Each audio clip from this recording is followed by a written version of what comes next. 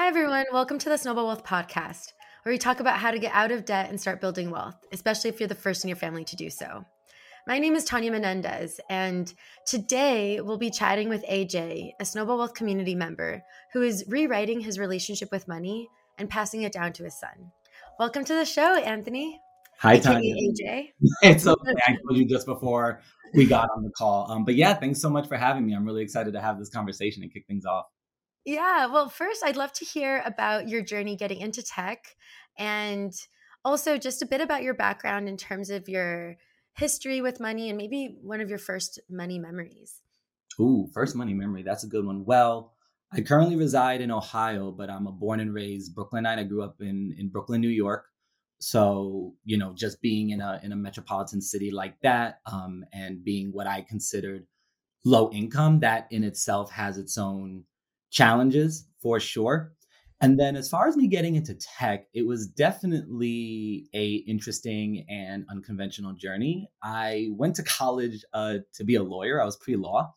And long story short, I found myself postgraduate in nonprofit working as a college access counselor for first generation students. So very nonprofit.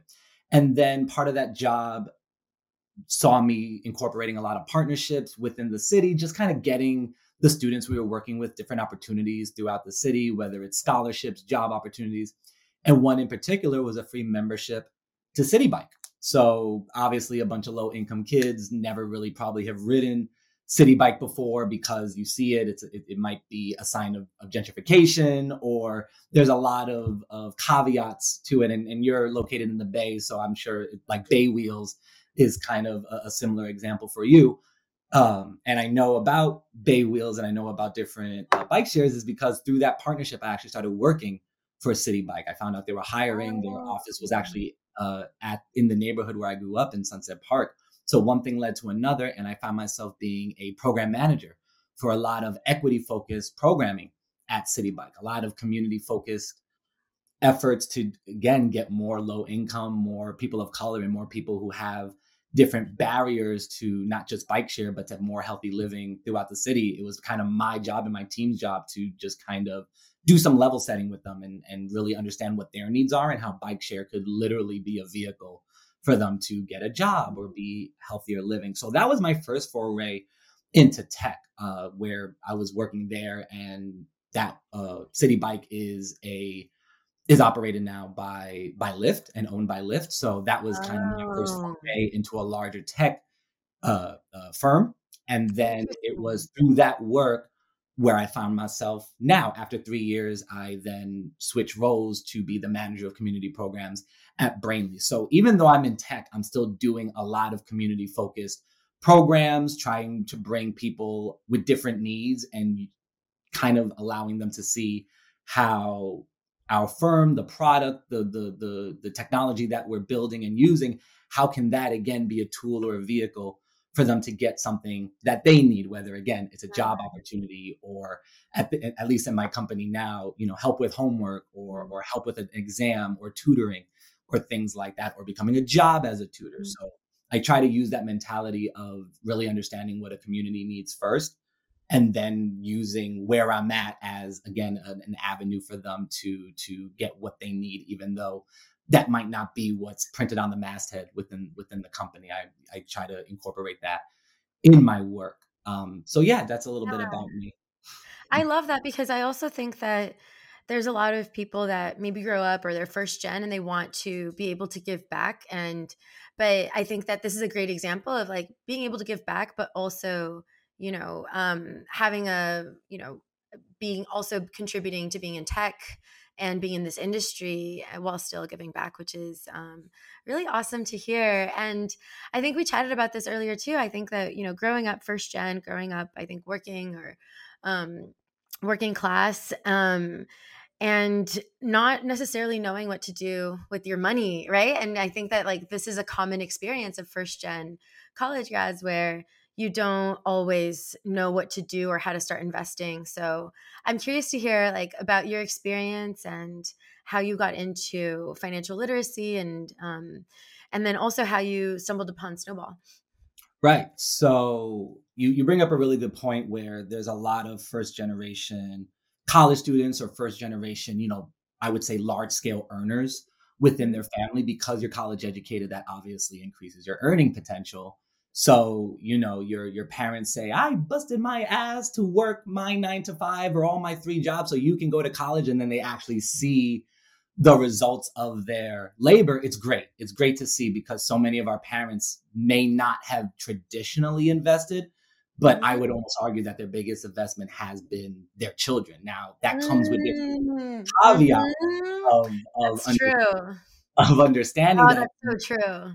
and what that means about these parents knowing how their kids are doing. But yeah, I kind of found myself in that situation.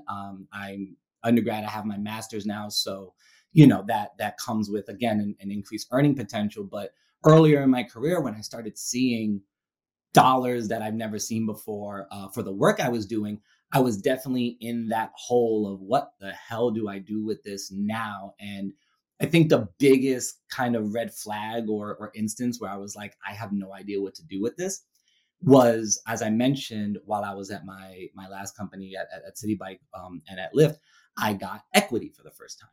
And I had no idea what to do with it. I did not know what the difference between stock options, RSUs, exercising your options versus just letting it sit there and making sure you're not leaving money on the table. The fact that people negotiate equity at the beginning of their interview process and when they get offered a job. I didn't even know about a signing bonus, let alone, having equity at the table. So that was something that was literally staring me in the face, money that I had now owned and earned and not knowing what to do with it because it was also literally the first stock I ever owned. So that was kind of the wake up Mm. call where I was like, I don't feel, and the pandemic definitely catalyzed this tenfold, where I don't feel well equipped enough to handle this the proper way. And the worst part is, I felt like I didn't have really a group of people to go to for this because a lot of people are either in the same boat as Mhm. me or just didn't know what to do with money or let alone knew things about investing, about certificates of deposit, about high earning interest account or high earning savings accounts, because these were just not conversations that happened around the dinner table. So I found myself in that situation. And again, the pandemic really increased that sense of urgency and also maybe a little bit sprinkle of panic because Mhm. of what was happening, especially financially with people losing their jobs, the stock market, reeling down and just that being an you know, North Star indicator for the economy as a whole. I may not have known about stock, but I knew that if the stock market is down, that is bad. For some reason or another, that is bad because the Great Depression and the recession or whatever. Again, I knew that the very surface level. So that's what kind of propelled me and dove me headfirst into really diving in and taking this seriously. And then what made it stick was just that I found it fun. I just found it fun Mhm. learning about these different elements about financial vehicles. Obviously, Mhm. a big buzzword during the pandemic was crypto, and I have to admit I jumped on the crypto bandwagon of just learning about it. Mhm. But again, it was interesting to be a part of the conversation and being able to have it also with friends of mine, which I can get to in a little bit, and how that kind of kicked off and having conversations with friends of mine where we never really talked about finances. So it was a little bit of just things that were thrust upon me and then just the needs of my environment and the needs of everyone's environment because we all had this shared experience for the last 3 years. Yeah, yeah, and a lot of what you shared resonates. I think that I remember I got my very first job, full-time job was at Goldman Sachs, and I actually thought that they would provide some guidance around how to start investing because they're obviously a large financial institution. But when I got there as an employee, they never really told me how to manage my own money. They don't provide that as part of training or HR. And that problem still exists today, right? Like people don't really go through the training. You don't learn it in high school, you don't learn it in college. And then you don't learn it on the job either. So when do you learn this? And I think that I think that it's interesting because a lot of financial institutions, like robo advisors, for example, they assume that you're learning this from your parents or at the dinner table.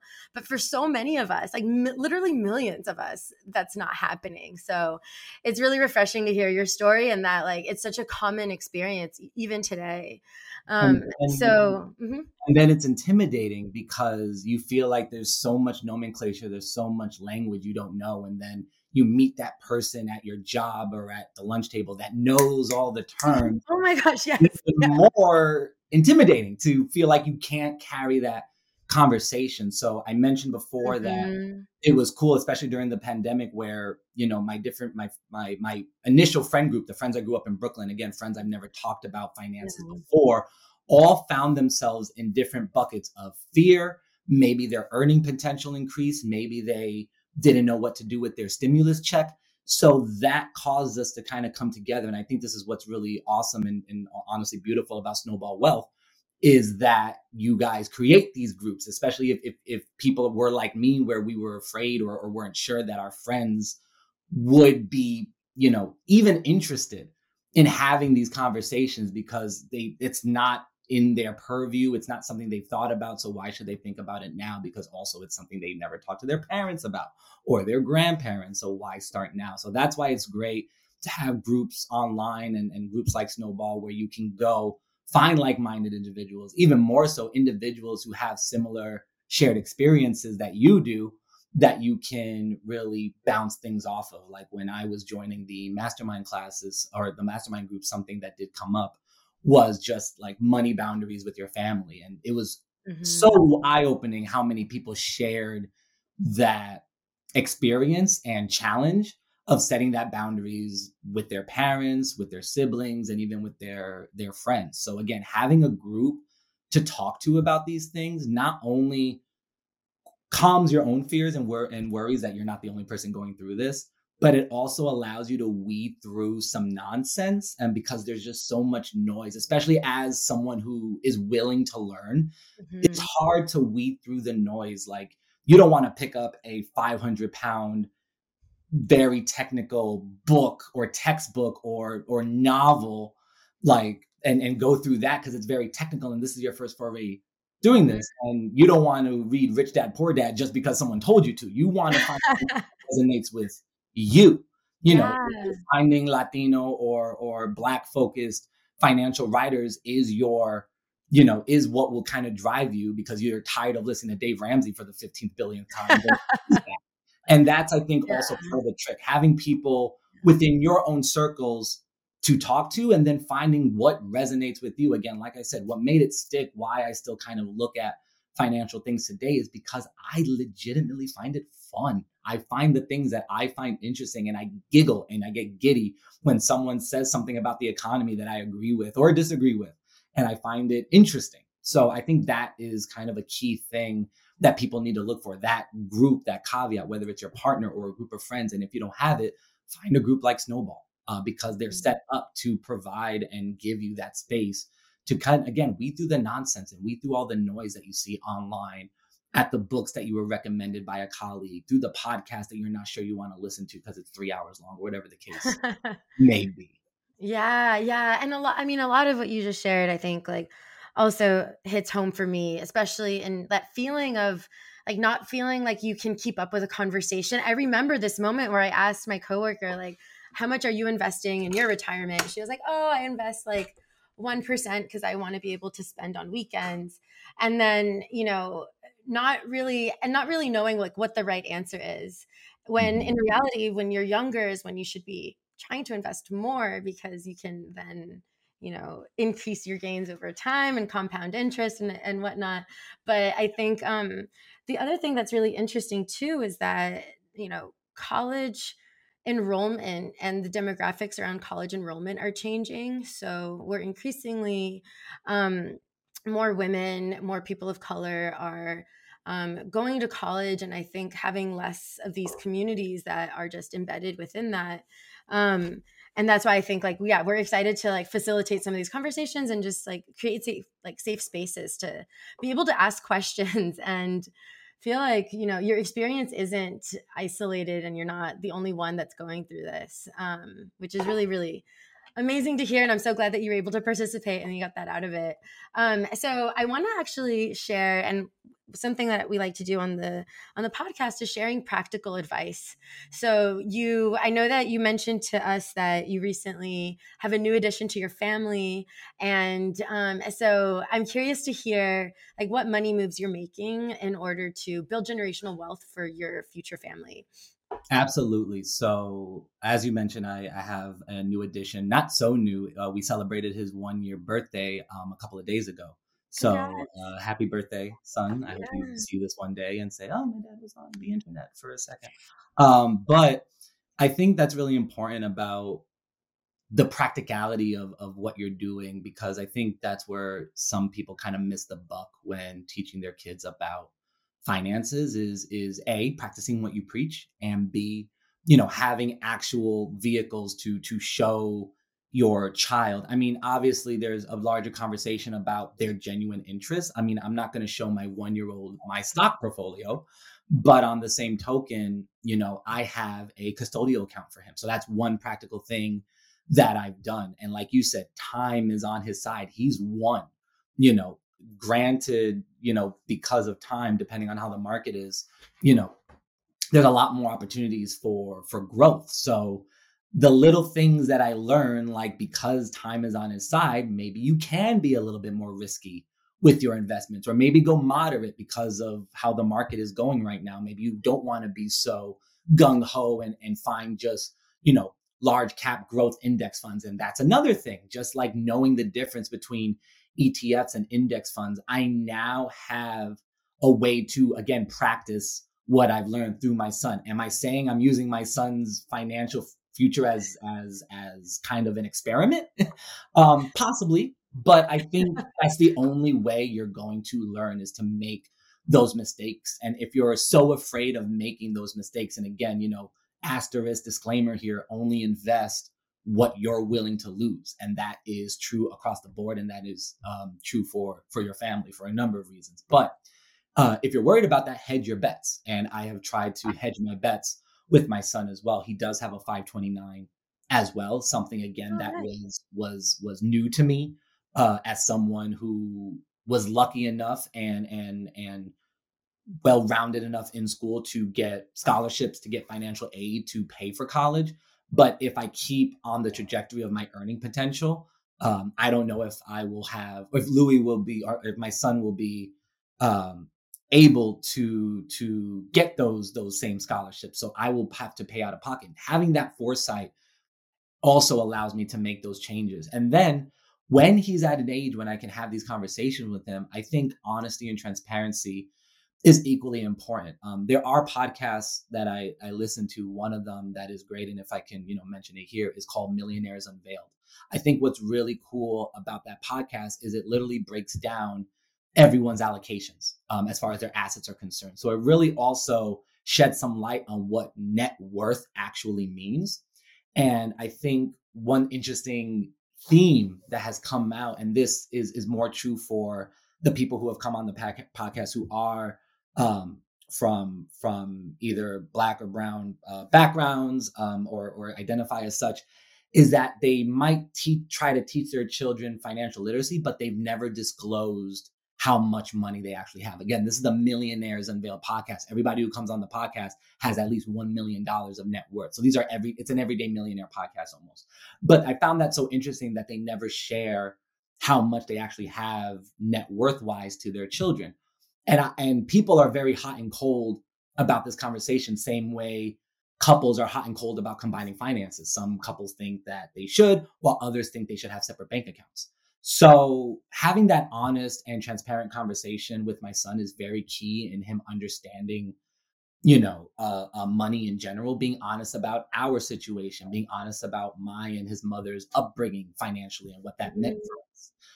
Knowing the value of a dollar. Just because, we spoil you doesn't mean you have everything that you could ever want, and we try to do that intentionally. So, practicing what you preach is a key part of it. Then finding practical money tools, money vehicles, money financial products that you can actually pour to your children's future, because that is also how you're going to reinform your own learning. And for a group of people such like myself, who is kind of starting from scratch in their own learning, granted, I've been doing this for about 2-3 years now, but I am far from an expert. I'm still learning every single day.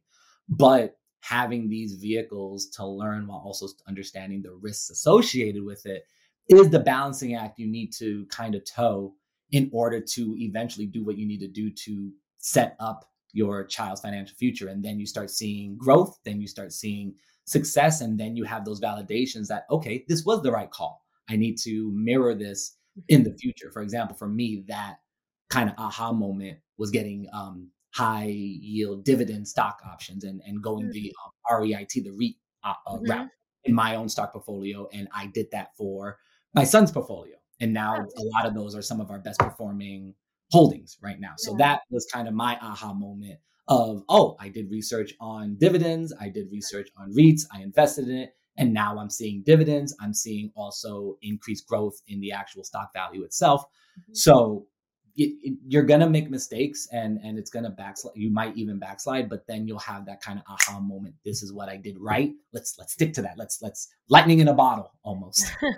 Yeah, and I actually, if you're willing to share, would love to hear how you researched the REITs and how you decided on them, and maybe if you're willing to share what they are and what their names are and how to buy them. Yeah. So, as I mentioned before, having a group of people to talk to about this was a key part of it. So I made a pseudo investment group with a group of friends of mine from back in Brooklyn, who are all still there. And And quick disclaimer to those listening that this is not financial advice. This is yeah. just community and meant to spark curiosity and conversation. So please do your own research, but Mhm. wanted to also, open up the conversation and have these open conversations right on the podcast so that people can start learning here, and we can save them a little bit of searching on the internet and on Chat GPT. So Right. for Bing now too. Um, yeah. So is it? But yeah. Wanted to give that quick disclaimer, but please go on. Absolutely. And glad you did that. And I think that's just a larger conversation. In order to have these candid conversations, in order to see people who look like us kind of get into that confidence that they can research and learn more about it, is just having these candid conversations. And I'm a firm believer of salary transparency. Mhm. And that was, and having those conversations with my managers and my colleagues was kind of eye opening, like how much you're making, how much should I be making? And that kind of gave me a leg to stand on to do negotiating and learning, like I said Mhm. earlier, things about signing bonuses and things like that, and adding to the mental concept of just knowing your worth in general. And I think that's Mhm. another struggle that a lot of people in our bucket tend to fall into, just not knowing your literal financial worth. But I digress. So we started this group, and we gave each other assignments at the end. You research this, you research that. We'll come together. We'll wait. We'll kind of sift through, if you mind me saying, excuse my language. We'll sift through the bullshit, kind of Mhm. figure out what works for us, and then we'll share how we've actually applied it in our own life. So I got dividends and I got REITs. So I did my own research.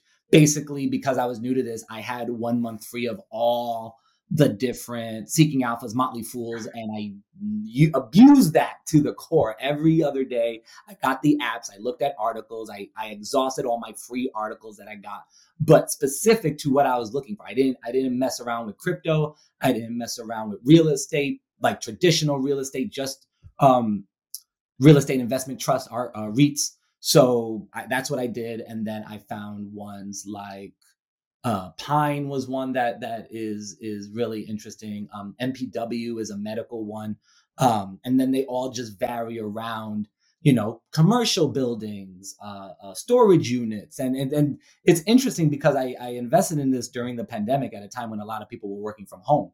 But I'm a firm believer of real estate as a Mhm. viable investment option. I'm 29, and my wife and I I was adamant to buy our first home before 30 for that reason. Again, and you can empathize living in the Bay Area as someone who grew up on rent all his life. Mhm. I understand the value of actually, or I'm trying to understand the value of owning something instead of paying some landlord. But yeah, that's what kind of started that, and then going back to that group and just kind of again sharing what I learned to again not only share with them so they can use it, but also, and this is really important, reaffirming my own knowledge. I think people don't really talk Mm, about that so much, where you start learning what it is you want to do, or start learning the tools and the terms and things like that, but not talking about it out of fear of knowing if you're actually, you know what you're mhm, talking about. Just do it, just talk about it, and talk about it to people who might know better than you, so they can kind of not correct you, but just kind of find the gaps mhm, and fill it, and mhm. then it just reaffirms your own confidence. So when next time you go to lunch and side eye bro across the table is talking all about this, that, and this investment he made, you could be like, well, actually, and also cut in with something actually substantial to say. But again, it Yeah. all boils back to practicing what you preach, but also having a safe space to just kind of bounce those ideas, those new concepts off of. That's so Yeah. critical in reaffirming your own knowledge. And I think, we experienced some of this when we launched an investing 101 mastermind group, and we quickly saw that we actually had to break it down into smaller segments because investing means different things to everyone, right? There's many different interpretations of what investing Mhm. means.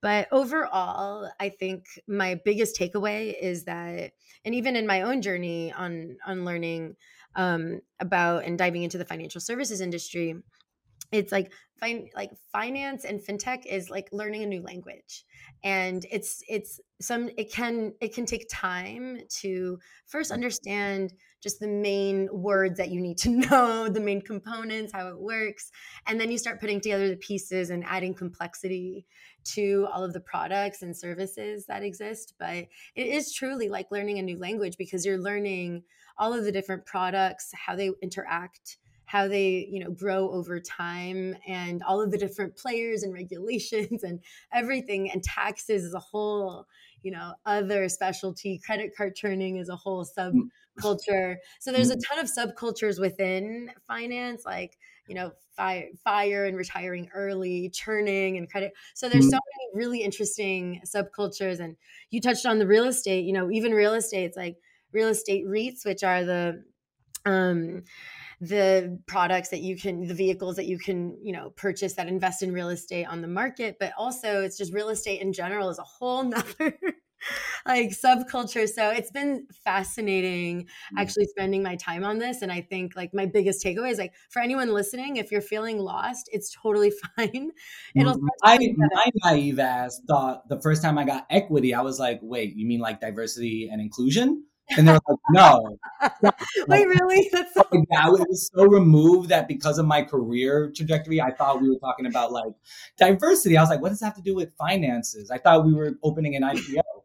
Like, why are we talking about I mean, I'm all for it, but can you connect the dots? And then someone like had to pull me aside and was like, "No, equity is another term for stock options and things like that." And I was like, "Is it?" And I had no idea. So I'm that's so I'm right there real. with you. It's okay to make those mistakes, and we need to create the space where it's okay to maybe look a little silly sometimes, and that's the only way you learn. That really is. And that's so real. I think that's like reminiscent of me when I was asking my coworker, like, well, how much do you contribute? And you feel kind of sometimes shy to ask them these questions, but that's the only way that you can actually get these answers. And that's a big reason why we also, with Snowball, we developed the like financial roadmap just to cover like, this is everything that you should know Mhm, that we wish we had known when we first started this. And so take a look at that first. mhm. So I encourage everyone to take a look at that. Um, and it's free on the app. But I know we're right on time, but I'm curious to hear if there's any advice that you have for first gen college grads, for those trying to get into tech, and future fathers, just like any last words of advice that you want to share, and also where people can connect with you. I think that you said it yourself, when you think about investing, it's a wide spectrum of things, especially now with again cryptocurrency. And Mhm. real It's another. estate people are playing around with it for the first time, not realizing the physical and not toll, but just commitment that it takes. Are you ready to be a property manager? Are you ready to deal with tenants? It sounds good on paper, but there's a lot of nuance that people don't talk about. But what people forget as far as investments is also investing in yourself. And I think Mhm. that also falls to the wayside when these conversations start to pick up. And that goes double for your kids. It's not, there's no secret sauce. Just like hang out with your kid. Like it makes sense. Like care about your kid's education. And I'm not just talking about when they go to their actual classroom, because as you mentioned, the conversations about like taxes, budgeting, investing, they don't happen there. So it's a combination of that. And then again, practicing what you preach at home and sitting down and having those conversations, the conversations that your parents didn't have with you. It's about having those conversations and then just spending time and finding those opportunities to reaffirm those lessons. And if you don't know something, teach yourself. And that goes back to anybody out there, first generation, who are trying to figure out how to get to that point. Just invest in yourself. Part of a great way to invest is increasing your earnings potential. So if you're undergrad and you're still in college, bro, finish. Like make sure you finish. Make sure you finish. If you can, finish with honors. If you can, get a double major. Have that ambition. If that's the driving force that motivates you, everything else kind of just falls into place. It trickles down. You identify what it is you don't know, and identifying the problem itself and what you don't know is the hardest thing, because everything else comes easy. So don't forget to ultimately invest in yourself. You can research this. If you can get a pandemic hobby like I did about learning about investing and genuinely find interest, that's all great. And please do that, because that is what's going to make it stick. But that doesn't mean anything if you also don't have the capital to actually move around and actually play around with and actually make these decisions and mistakes. So Mhm. increasing your earning potential, skilling up, which is dumb easy to do now with YouTube and just the change in this country around education, which we could do a whole nother podcast on. Yeah. But there's a lot of opportunities to learn more now than ever. And I'm excited for my son, because he's gonna just be kind of getting all these opportunities to learn more about tech in general, because he is going to be a kind of a product of tech. He's a tech generation just naturally, just because of the time he's born. So again, just it for yourself, just don't forget to invest in yourself. You can learn this, you can learn that, but if you're not skilling up and increasing your earning potential, everything else will just feel a little flat. And you'll always fall back into that cycle of, I want to learn all these things, but it's intimidating and I don't know what to do. And you'll never learn until you find that stock, you buy it, and then it's a company you care about, because then you'll actually start tracking it and start tracking its performance. So that's another kind of quick tidbit. You can start. The people say don't invest with your heart. I think that's bull.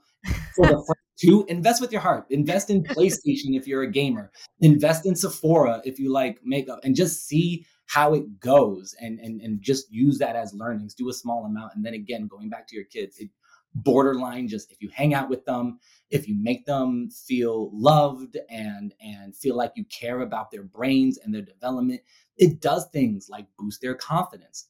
And Mhm. boosting their confidence can help them do things like build their confidence in making these financial decisions. Again, give them the practical tools, but also give them the soft skills too, of confidence, critical thinking, and knowing how to put those two together, because you were honest with them and you shared the mistakes you made when you were 16 years old and decided to buy the new Air Jordans instead of investing in, your first Roth IRA. So I think Mhm. those two things, ultimately, we could talk about investing all day, but if you're not investing in yourself, if you're not literally spending time and playing with your kid, it can ripple, and Mhm.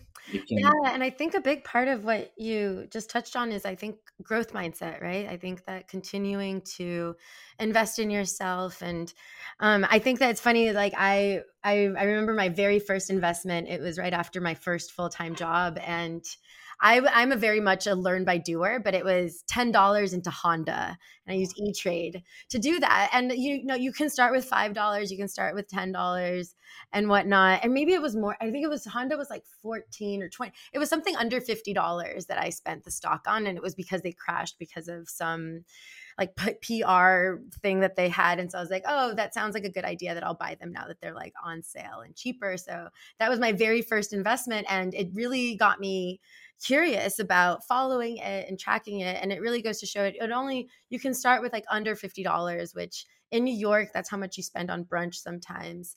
And It's as and much so if you you spend skip brunch and invest, like you can start and it's as much learning. as you spend on a book, like a book that for investing. Rather use the if it's a learning opportunity anyway, knowing that I could invest this $50 and never see it again.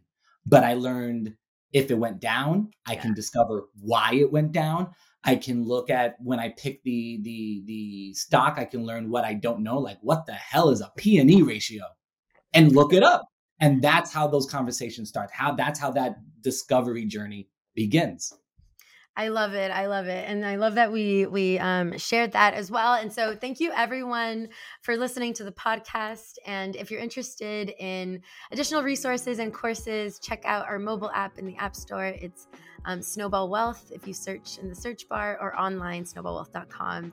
Thank you so much, AJ. And I'm looking forward to hopefully having you back on the show as you hit another financial milestone. And maybe we can talk about, I'm sure there's a ton that we can talk about more, and like, being first gen and creating generational wealth. And so I really appreciate you taking the time to share your story and just really the beginning of it. Next time my 3-year-old will join, and he'll just give the conversation. Hopefully he'll know more than I do at that point. So I'll have him just come on and share his financial journey. But thank you so much for having me. It was great sharing and honestly reflecting on my own journey, especially like I'm in the midst of it. So, and we all are, we never end this journey. So thank you, Tanya. Thank you, Snowball, for your time. It was a pleasure.